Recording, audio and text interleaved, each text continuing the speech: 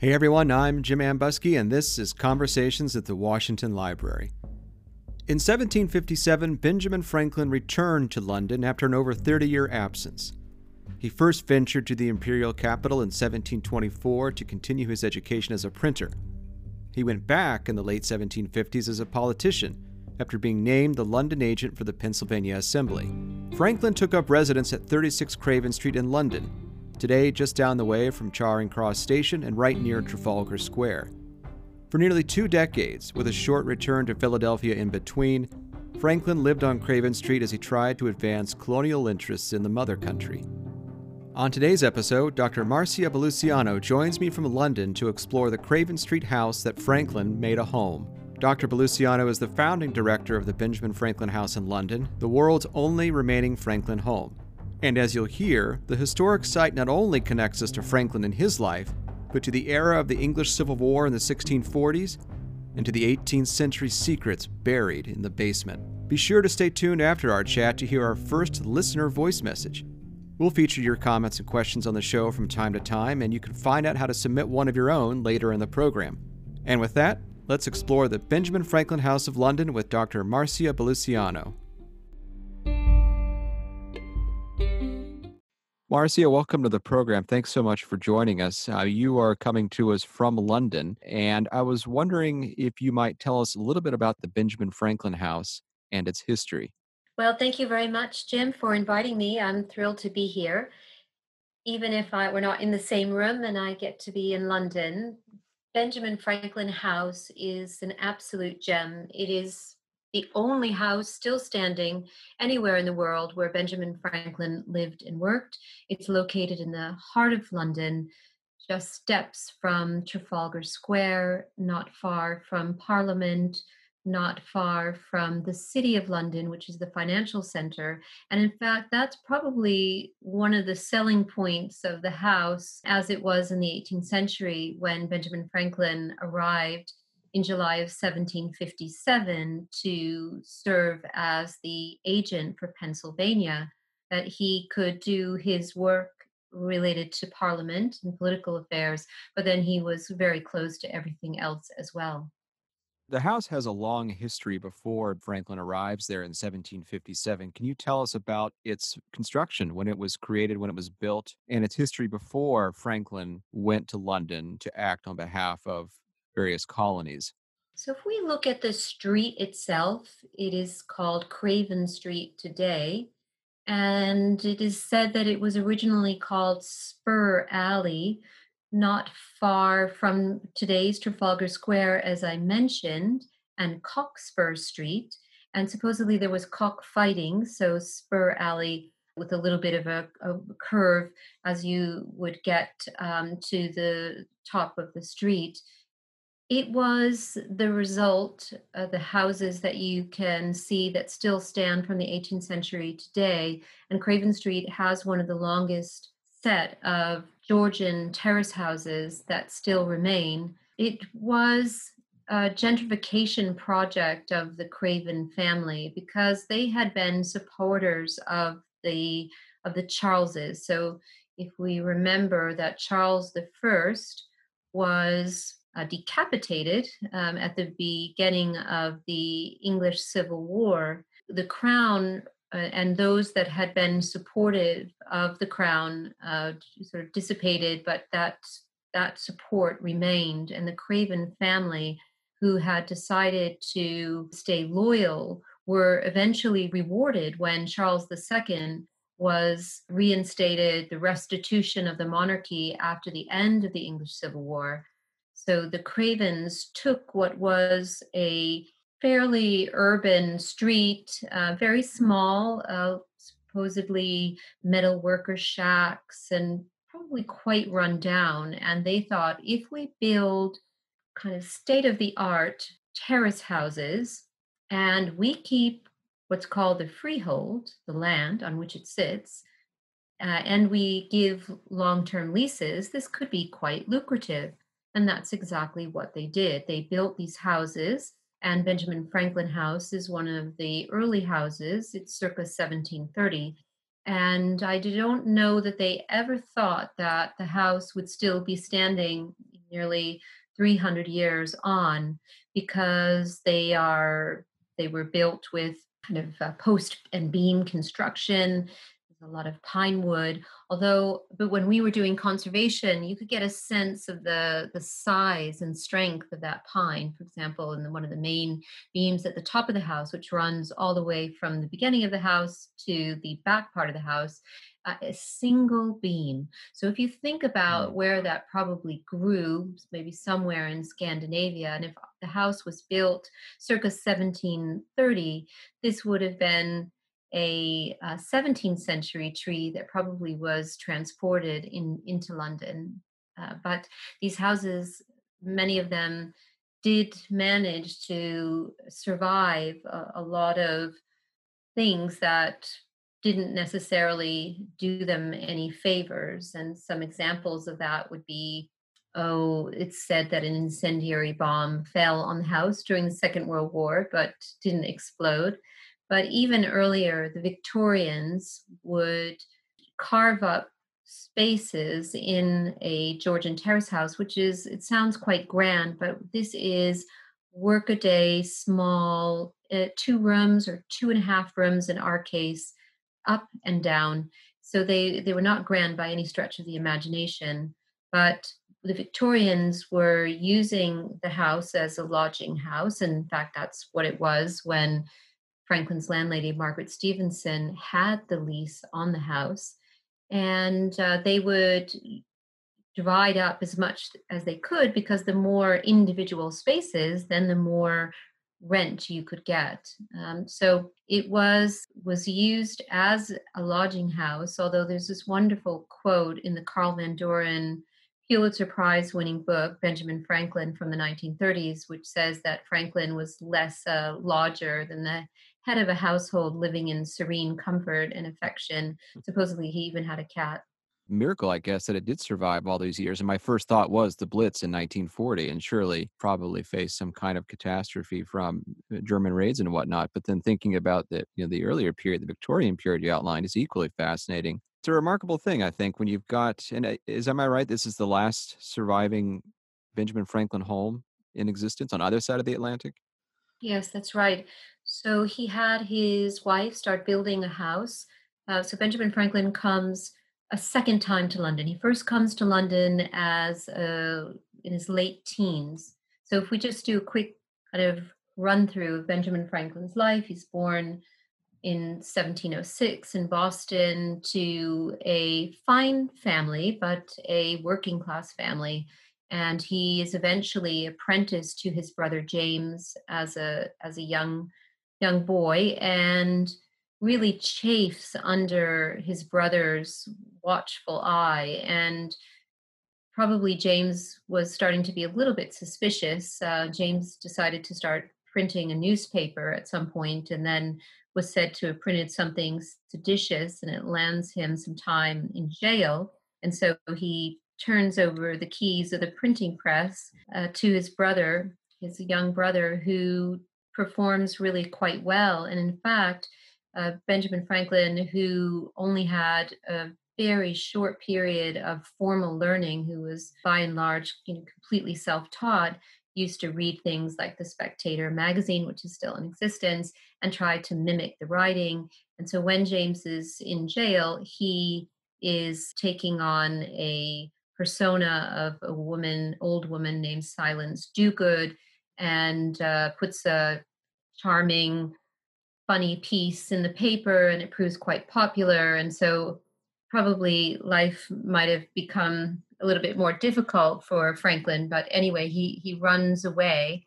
and he makes his way to Philadelphia. And the lure is, as Franklin describes in his first part of his autobiography, that he meets the then governor of Pennsylvania, who says, "Oh, you seem like a charming and bright young man, and you tell me that you want to be a printer. Well, if you're going to learn about that trade properly, you need to go to London, and you need to study the trade. And you're so promising. I'm going to help finance your voyage."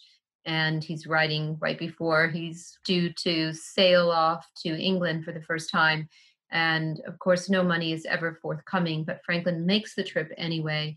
And he learns a tremendous amount about the trade, but also a lot about life.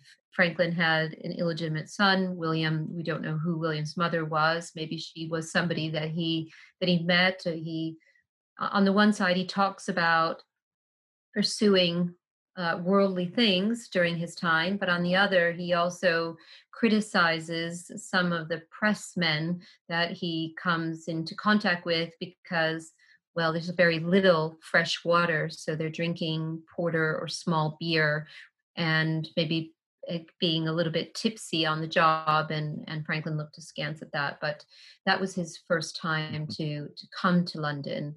But when he comes back again, it's a completely different set of circumstances. Franklin was at that point, when Franklin comes back in 1757, he's the most famous colonial of his day for a few reasons. One is that when he goes back after this time as a very young man to Philadelphia, he eventually buys a failing newspaper and then buys out a business partner, and he just doesn't look back. He's doing great things with his press and his printing. He's also very much focused on his own learning and development, sharing that. He sets up the what's called the junto, which is a bunch of friends getting together, sharing books, sharing ideas, and out of this come many of Franklin's famous civic contributions, like the first lending library in America, the first fire insurance company, an early hospital, the Pennsylvania Hospital, one of the first universities, what becomes the University of Pennsylvania, etc. So he is making a big mark in terms of his commitment to society, but he is also interested in really delving into a couple areas as his business does very well, as he's entering his 40s. He wants to get a business partner, one that he can trust this time, so that he can pursue two passions. One is politics, so he becomes a clerk to the Pennsylvania Assembly, then becomes an elected official, and then his other passion, which is science. So, whether he did or did not do the kite and key experiment, he certainly wrote about it. And before coming to London that second time, made a member of the Royal Society, which is today still the preeminent body for science in this country. So he was well known for that, but he also had what was the colonial equivalent to a bestseller in Poor Richard's Almanac, which is where he put lots of aphorisms that he had seen or borrowed or stolen or wrote, and lots of helpful advice. And it proved the almanacs incredibly popular. It was also financially lucrative, which allowed him to do these other things. And so when he is coming to London the second time, as I say, he's already a member of the Royal Society, what today is called the Royal Society of Arts, which grew out of a coffee house. Decided that they wanted Benjamin Franklin to be their first international member. And when he comes to London with the Society of Arts, Commerce, and Manufactures, as it was known, he takes a very active role. And so he really sets up at Craven Street what you could call the first de facto American embassy. Well, that's a really fascinating way to look at it, I think. And so maybe give us a little bit more color about what Franklin's intentions are when he comes to London in 1757. What is he there to do, and what does he hope to achieve? He was sent to get the Penn family, the proprietary owners of Pennsylvania. Their father, the two Penn brothers, was William Penn, who was the founder of the colony of Pennsylvania. And there were expensive things happening on the home front, like the French and Indian War. And they wanted to have the Penns, the Pennsylvanians, pay more tax to support a proxy war between the British and the French called the French and Indian War. It was expensive. It was an uncertain time because your borders were fairly far extended. and they felt that the Penns weren't paying all of what they should be for the defense of their own colony. So Franklin gets sent to do that negotiation, and they found Franklin to be rather uncouth because he didn't observe their expectations of how diplomatic engagement was conducted. Perhaps he was too forthright, and they didn't like dealing with him. But he thinks by 1762, so between 1757 and 1762, and he's doing lots of other things, not just negotiating with the Penns. He loves being in London. He, as I was saying before about the Coffee House London and the Club of Honest Whigs and the Society of Arts, he really engaged with fascinating individuals and was continuing to work on his scientific pursuits and writing a lot and traveling.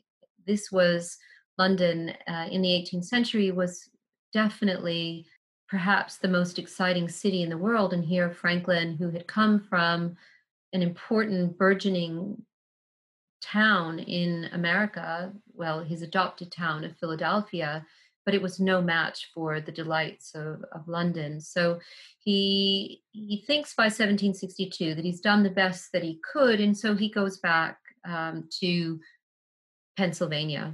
And it isn't long before it's felt that more needs to be done to represent the interests of the Pennsylvanians before the crown.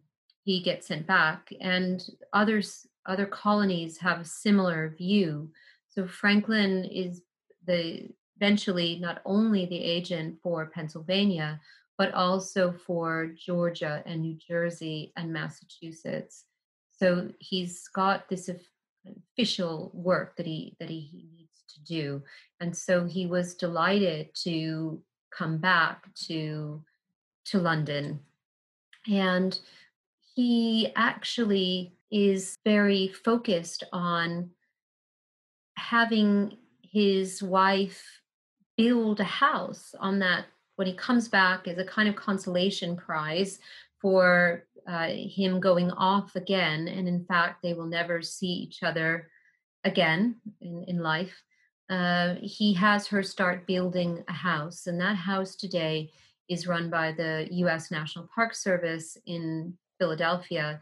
It comprises the printing press where Franklin would have had his business, and it has the architectural footings. That's the only thing that remains of that house that Franklin had his wife start building. And in fact, it's a wonderful museum that reopened not long after the 300th birthday of Benjamin Franklin in 2006, which is when Benjamin Franklin House opened to the public for the first time.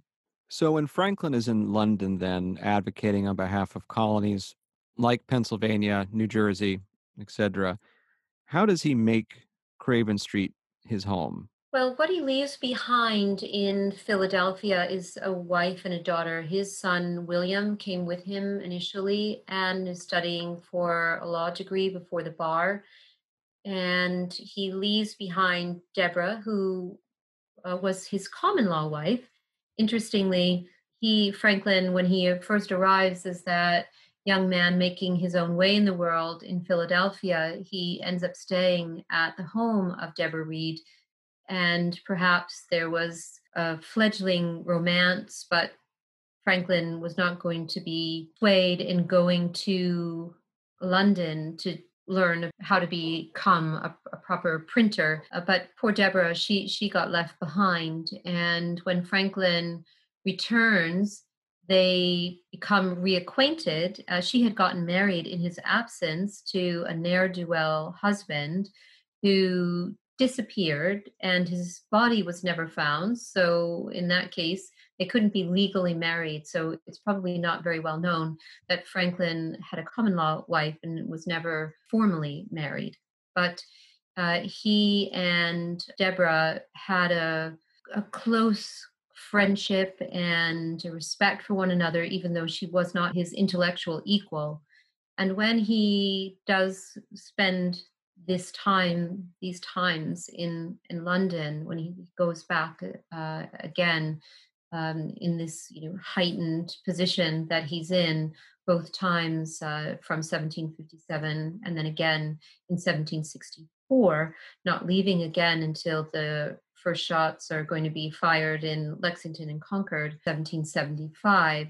He has Deborah start building this house, and he's very detailed, Franklin, about what he is sending. He's very much a micromanager. I think if I was Deborah, I would have found him a little bit irritating at times, but he's very detailed about what he's sending. On the other side, what he finds in London at Craven Street is a kind of surrogate wife and daughter. Margaret Stevenson was the leaseholder on the house. She had a young daughter, and the families were very friendly. They were always asking after one another, Deborah about Margaret and Margaret vice versa, and also sending things for one or the other back and forth. But his adopted daughter, if you will, in Polly, Margaret's daughter, it was a really close friendship that they had. And we know a lot about that friendship because Margaret Stevenson was a widow. And so her daughter would often go traveling around, staying with relatives. And then, of course, Franklin traveled a lot. So you have this wonderful exchange of letters. And this young woman, Polly, she was so bright, so interested in all the different subjects that she would speak to Franklin about, that they had a really wonderful correspondence. And in fact, in one of the letters, Franklin is saying, I don't have to sign this letter with affection because the fact I've been corresponding with you on this topic over so many pages, it just indicates the esteem that I have for you after writing however many folio pages of natural philosophy to a young girl. Certainly having affectionate closing is not necessary because this letter says it all. And they would write to each other about the effect of light on and the weight of clothing, based on the light, and whether darker clothes were warmer, or what you would do if you wanted to test something on snow. And they just had this very rich correspondence. So he finds a home in London. He felt very comfortable at Craven Street. And actually, so it goes, Franklin gives Polly away when she gets married. She got married to a young surgeon named William Hewson, and Franklin teases her a bit, but she wanted Franklin, of course, the first opportunity. I think he was traveling and would come back and meet William Hewson. William Hewson, in terms of his professional life, he was doing dissections originally with one of the famous Hunter brothers, an early anatomist, William Hunter, and they had a falling out, and Benjamin Franklin intervened, and eventually Franklin encouraged William to set up his own anatomy school. And in fact, just like Franklin before him, who received the Copley Medal, which was a very prestigious prize for his work on electricity, William Hewson received the Copley Medal thanks to his membership in the Royal Society for his work on the human lymphatic system. And we kind of get a 3-for-1 deal with Benjamin Franklin House because we get the story of Franklin. We also get the architectural value of the building. It is a grade 1 listed building, which is the highest heritage rating you get in England for the amount of original fabric that is there, as well as the connection with Franklin. But the third area that we get is medical history, because when William Hewson, the young surgeon, Polly's husband, had his breakup with William Hunter, he was encouraged by Franklin to set up his own anatomy school at what is today 36 Craven Street. So for a time, Franklin and Margaret move out to another house on the street. But it's actually one of the saddest letters that Franklin wrote from the house. Polly had two young children and was pregnant with a third when William Hewson cut himself during a dissection and developed septicemia and died. So we suspect that Franklin and Polly came back together and her mother, Margaret Stevenson, back at 36 Craven Street. But when we were doing conservation work to help a building that had suffered with time, because as I was describing earlier, with the busy Victorians cutting into one of the main structural beams of the house, as more and more water came back into the London water table in the late 20th century, when it wasn't being used for manufacturing, it created something called subsidence, which is a kind of fundamental destabilization of the foundation of the building. So there was a lot of work. The house was derelict for over 5 years before it opened on Franklin's 300th birthday. But when we were doing repair work in the basement, we came across some human remains. So this is the third area that we get. We get Franklin, we get the architectural value, and then we also get the medical history. So the coroner of London, a gentleman named Dr. Paul Knapman, was called in, and he determined that the bones were over 100 years old. No inquest would be necessary because no one would know who those people once were. And we were doing this repair work. It's very expensive when you have construction going on. But we stopped and said to the Institute of Archaeology at University College London, you've got a brief period of time to dig up out of the basement in a 1 meter wide, 1 meter deep pit all of what you can find. And out of that one bone pit came 1,200 pieces of people. And these are the remnants of the anatomy school. Now, one of the things that we also found, we found animal remains from the Hewson school in the front, in the unused coal depositories, basically these closets, if you will, that run under the street because your coal would be dropped from the center, and it's very dirty and messy, and you would have it there, and then you would just retrieve what you needed. So we found animal remains there, but we also in the bone pit found turtle bone and mercury. And that links back to the work that Hewson was doing, which he wrote about, which he was recognized for by the Royal Society, winning that Copley Medal, as I mentioned, because he would use as a proxy for the human lymph system turtles by injecting mercury through their bloodstream. Golly, that's incredible. It's- Yes. it sounds like a fun place to work then. Yes. Well, sometimes people contact us and they say, oh, we would like to do a seance, or do you feel that there are bad spirits? No, we don't. Actually, the house has a wonderful energy to it.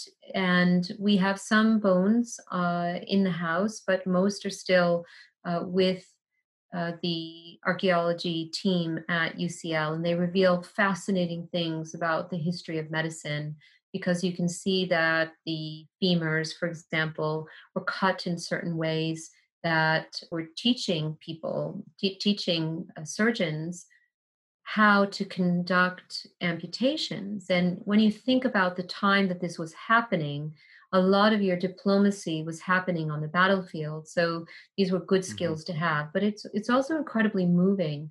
There's a fetal skeleton, a child skull.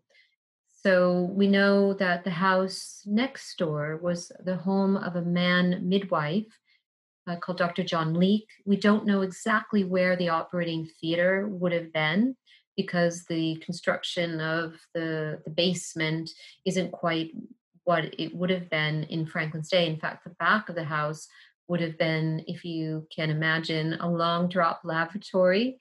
And it also would have had a gate. Now, if you come, there's a Charing Cross station, which is one of the main rail stations in London, is there in the back of the building.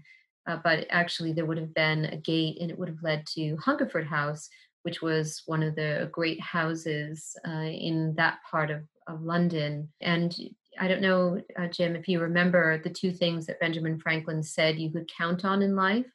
Death and taxes. Death and taxes, exactly. So a lot of those large houses, they kept selling off parts and pieces. And in fact, that's actually what did in the Craven family, because the landed aristocracy, as I was saying earlier in our conversation, stays landed because they don't sell the land. But when Charing Cross Station came toward the latter part of the 19th century, they decided that they would buy some of the leases if people were interested to sell. So they bought the lease from the Cravens to what eventually becomes number 36, because there wasn't the numbering exactly that came later. Hmm. But they bought the freehold to the building, and we didn't know, we had heard that it was called the Empress Hotel. So they would operate these small hotels. We were just 2 minutes away from Charing Cross Station. How fantastic if you were coming up to London to do your shopping or have a city break, as they were in the late 19th century, early 20th century. Our house is very well situated. Or if you were going to be traveling to other points, you might come stay overnight. And wouldn't you know that one day, just out of the blue, somebody sent us about, gosh, 6 years ago or so, a calling card which said the Empress Hotel, and then it said it was a good place to stay. And then on the lower left hand side, it said Benjamin Franklin House. That's really cool. What amazes me about this house is that it's got such a long history, that it was built by English royalists, but then it was occupied by perhaps America's most famous rebel. And I'm wondering then, when did the Benjamin Franklin House become a public history site, and what is your mission? Yes, well, actually, I think what you touch on is part of why Benjamin Franklin House is so important, and why Franklin's time in London is so important to the story not only of America, but also to British history as well. Because for much of that time, even though Franklin had clear eyes about the challenges that existed between the interests of the crown and the interests of the colony, he could see that if each side gave a little bit, that you could meet in the middle. Hopefully, we are recording this in December 2020. There will be some type of accommodation between two sides, between the United Kingdom and the European Union, who are in discussions, last ditch discussions. But in the case of the Crown and the colonies, Franklin could see both sides. He just thought if they could give a little bit, then everybody could be happy. But we know that that wasn't quite to be. But what happens is, and we talk about this in what we do at Benjamin Franklin House, because our main offering is a piece of theater. It's called the Historical Experience, that runs through the spaces of the building, the historic rooms that tell the story about Franklin London. Because to the extent that people know anything about Franklin, they tend not to know about this period of his life, when in fact he lived longer, this nearly 16 years at Craven Street, than he did certainly his 8 years in France, his years growing up as a young man in Boston. Outside of Philadelphia, it was the place that he lived the longest. So Franklin's transition from being a loyal subject of the king to being this reluctant rebel is happening when he is in the house. And one of the things that is the catalyst for this is something which is called the Hutchinson Affair. Thomas Hutchinson was the last royal appointed governor of Massachusetts, and was getting increasingly frustrated with a discontented group of citizens in Massachusetts that he was finding increasingly hard to control. And he wrote a letter. He said, well, if things could get out of hand, and if they get out of hand, there'll be no other alternative but to send in the troops. So, one of Franklin's official crown roles when he's living in Craven Street is to be the postmaster for the colonies. And Franklin was so good at keeping secrets, like never revealing who the mother of William, his firstborn son, was. He never revealed who leaked these letters of Thomas Hutchinson to him, but it led to one person accusing another person of having leaked these letters, and they had a duel in Hyde Park because they were both angry that one accused the other one.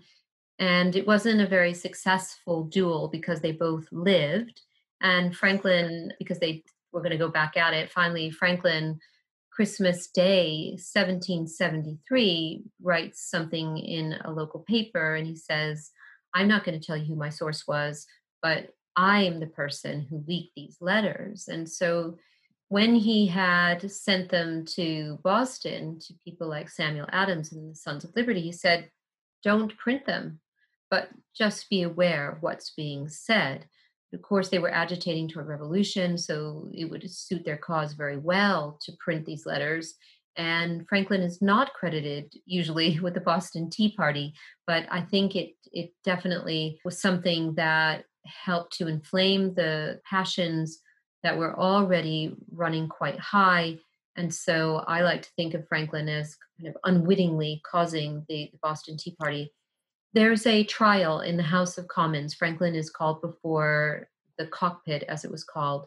And there's the Solicitor General who's going to try the case. It's supposed to be a case about removing Thomas Hutchinson back in Massachusetts from office for not being fit, but instead, because Franklin had many enemies among the elite who just thought that the Americans were ungrateful for the support that they received from the crown, that they were asking too much, or they didn't really care to find out what exactly they were asking for, which of course we know was taxation without representation. But this trial is one that really marks Franklin's time as a person who went into that parliament maybe still believing that he could effect some type of a reconciliation, but he is so humiliated, even though Franklin doesn't say anything in his own defense. And in fact, one of his friends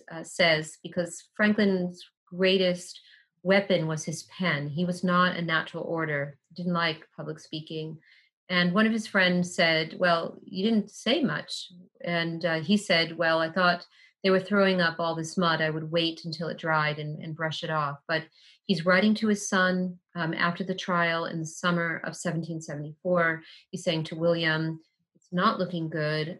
I don't think we're going to be able to get there. You should be considering your own position. And of course, this is something that William, who, though he was illegitimate, was obviously a bright individual, and with his father's support and his own natural talents, had become the royal governor of New Jersey. Franklin was so proud of his son, as we can imagine. But when he's writing to William saying, you should probably think about vacating your role, William is writing back to his father and saying, what you're asking me to do is treasonous. I am a subject of the king. So when it came time to make a choice, even though Franklin was very much Anglo-American, with a mother born on Nantucket, with a father from Ecton, Northamptonshire, he decided that he was first and foremost an American. I've had the pleasure of working with not only yourself, but also some of your colleagues, Caitlin Hoffman and Eleanor Hamblin there and on a couple of projects recently. And I'm wondering then what kind of educational initiatives and what kind of scholarly initiatives you have at the Benjamin Franklin House. Because I know that folks who are looking for additional information about some of those opportunities on this side of the Atlantic or on your side of the Atlantic might like to know more about them. Yes, absolutely. Well, as I mentioned, our main public offering is the historical experience where we're using live performance, sound, and visual projection to tell the story of Franklin in London. And we think that would have really interested Franklin because He says he's born too soon. He wishes he would have been around a couple hundred years on to see what was made from his passion for innovation. And in fact, that is the essence of what we're about, Jim, at Benjamin Franklin House. Our mission is bringing history to life and innovation to life through this very wonderful, small, quirky Georgian building. So the historical experience is first and foremost. We also have a student science center. So our core constituency are inner city London schools. We want to inspire them with Franklin's London science. He was doing all kinds of things. He even invented an instrument when he was living in the house. So Franklin is very good about looking at something, thinking there's got to be a better way. So he'd seen the musical glasses, like we all know we can do, rubbing your hand around the rim of a glass. And he had seen a performance of the musical glasses, but he thought, well, it doesn't seem very easy to sustain a note from one glass to the next. And if you want to have different octaves and control this a lot better. So he had glass bowls ground to different octaves. He runs a rod through the center of these bowls. He invents a treadle so that they will spin. You put your fingers in water, you place them on this kind of glass larvae, and it makes an incredibly ethereal sound. Mozart, Beethoven, one of the Bachs composed for this Franklin harmonica. It's still used today. It features in the Harry Potter score and in other things even earlier in the 19th century in the madness scene of Lucia di Lammermoor, the great opera by Donizetti. So it's still vibrant set of sounds that you can hear. And our young people in the Student Science Center are getting a chance to play a modern version. Franklin would have loved that our harmonica is electrified. It makes it a lot easier to spin. And they are looking at those principles of the scientific method about wondering, hypothesizing, testing, trying, measuring, and going back again to prove your hypotheses. So the Student Science Center is a really important way that we can engage young people, but they also visit the building as a whole, and there pretty much isn't any subject that you can't make a Franklin connection with. So really honing in on aspects of the UK national curriculum and trying to get across issues around citizenship, history, innovation to the young people that come to visit us. And in fact, we don't have an immense budget, but we definitely don't want price ever to be a barrier to entry. So all of our educational provision is free. And so we've served over 30,000 school children in our Student Science Center since opening on the 300th birthday in 2006. And we do lots of outreach into the community. We have a literary prize for young writers. We have a debate, frankly speaking. The winner of that usually gets to go off to a summer institute run by the US State Department, which claims Benjamin Franklin, like the US Postal Service, as its one of its founders.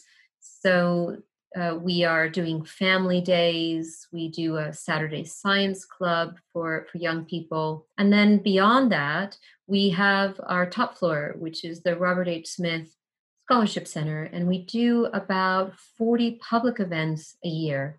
Now, 2020 has been exceptionally challenging year for the world, and we haven't been able to run our programming as we necessarily would have liked. But that being said, we quickly moved to enhance our digital offerings. We always did have quite a bit that we did that way, but we really have just moved things online. We've introduced new programming like Ben's Digital Book Club, which is a lot of fun.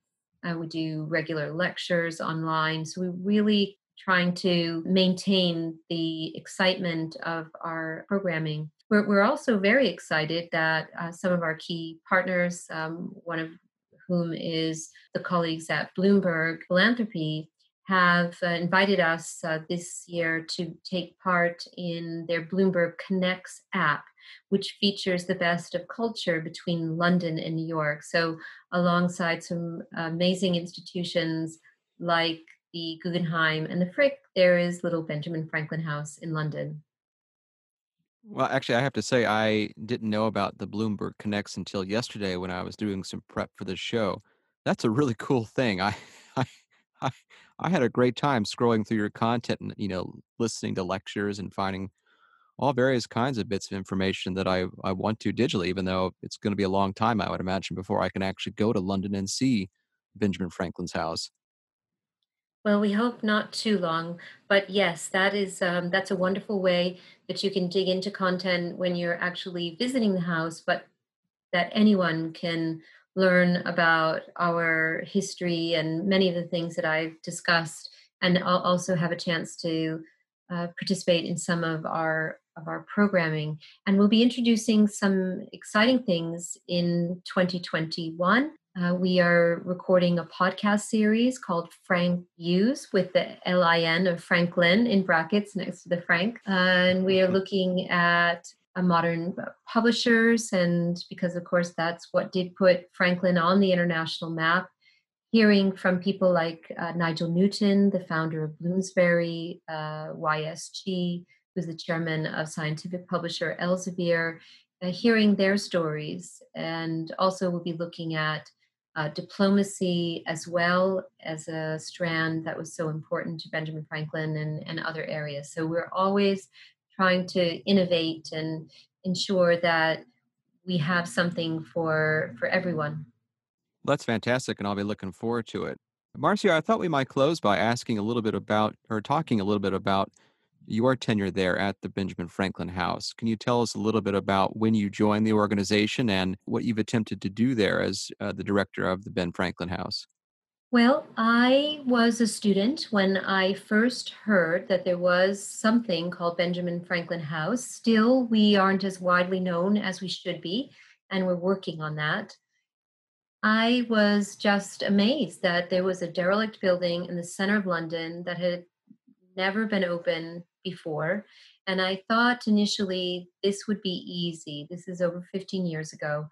And I thought Benjamin Franklin's only surviving house. I was finishing a PhD at the London School of Economics, thinking about, I had a part of my life, as I still do today, which is about business, but I wasn't going to teach, at least initially. So I thought, what am I going to do? And I was working for what was then called the American Chamber of Commerce, and a gentleman had said that there was an interesting project. And because I was involved with the American community in London, I might know somebody who was interested, because the board of this thing called Benjamin Franklin House was interested in finding somebody to help them open it as a museum and educational facility. And I just knew from hearing about that it was my calling. My favorite quote from Franklin's 13 Virtues is something like, perform without fail what you resolve. I'm paraphrasing. And,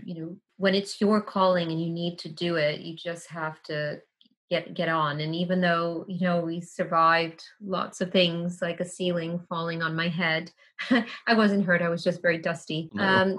Whatever it took, it's been a huge labor of love. I've had, you mentioned a couple wonderful team members, and we have a wonderful alumni program where people who've worked for us are now, dotted across different institutions like historic royal palaces and the National Trust. So it's wonderful to see these colleagues go out into the world and continue to make their way in the field of heritage. But I my initial mission was to just get that house open to the public. I thought, okay, center of London, Franklin's only surviving home. This is going to be easy. Maybe 2 years tops, but actually it took 6 years. We had to find the equivalent of about $5 million to get all of that conservation work done, to do all the prototyping for these offerings. And we are very grateful to the Robert H. Smith Family Foundation, which has been a great partner. And our most important UK supporter has been the National Lottery Heritage Fund, which supports heritage projects. They've just been with us, every step of the way. It doesn't mean that it's easy to keep a small cultural institution open. But I myself, I was raised by an amazing single mother, and she used to say, somehow the money always comes. And I always have held on to that, even in lean times, and just believed, that the house has so much potential. And I've been so honored to be part of its journey as an open facility for the world. Well, I can just say from personal experience working with y'all, you're doing some fantastic work. And as I said, I'm really looking forward to actually getting over there and seeing it in person. But in the meantime, I'll continue to check out your various digital offerings. Marcia, thanks so much for joining us today. I know it's late there in London, but I really appreciate you taking the time. And I know that our audience will be fascinated to learn more about Benjamin Franklin House. Well, Jim, thank you so much. And we've been particularly delighted to collaborate with the Washington Library and with Mount Vernon. And we are very excited about other ways that we'll be able to collaborate into the future. As am I. Well, take care and thanks so much. Thank you. Okay, team. Our listener voice message for today is from Lindsay, who I believe is from Michigan. She has more of a comment than a question about episode 184, Becoming Citizens of Convenience on the U.S.-Canadian Border with Lawrence B.A. Hatter, about the way that we, and I'm using the royal we here, pronounce certain Michigan place names. Lindsay, thanks so much for listening and for taking the time to drop us a line. We certainly appreciate it, and we hope to hear from you again in the future. And if you out there in the audience would like to leave a voice message for a chance to be featured on the show, you can do so by going to www.anchor.fm/Mount Vernon. Lindsay, take it away. Hello, this is Lindsay, and I am currently listening to episode 184 about U.S. citizens and British subjects crossing the new northern border between the new United States and Canada. And the guest is Lawrence B.A. Hatter. He's doing a fantastic job, and I'm really enjoying it. But I just had to stop in the middle of it to point out that he is not pronouncing Mackinac correctly. Any Michigander will tell you that hearing Mackinac and Michilimackinac is like nails on a chalkboard. It's all pronounced Mackinac, regardless of whether it's spelled with a C or a W at the end. Mackinac City versus Mackinac Bridge and Island, etc. Thanks so much. Keep up the great work. I love your podcast.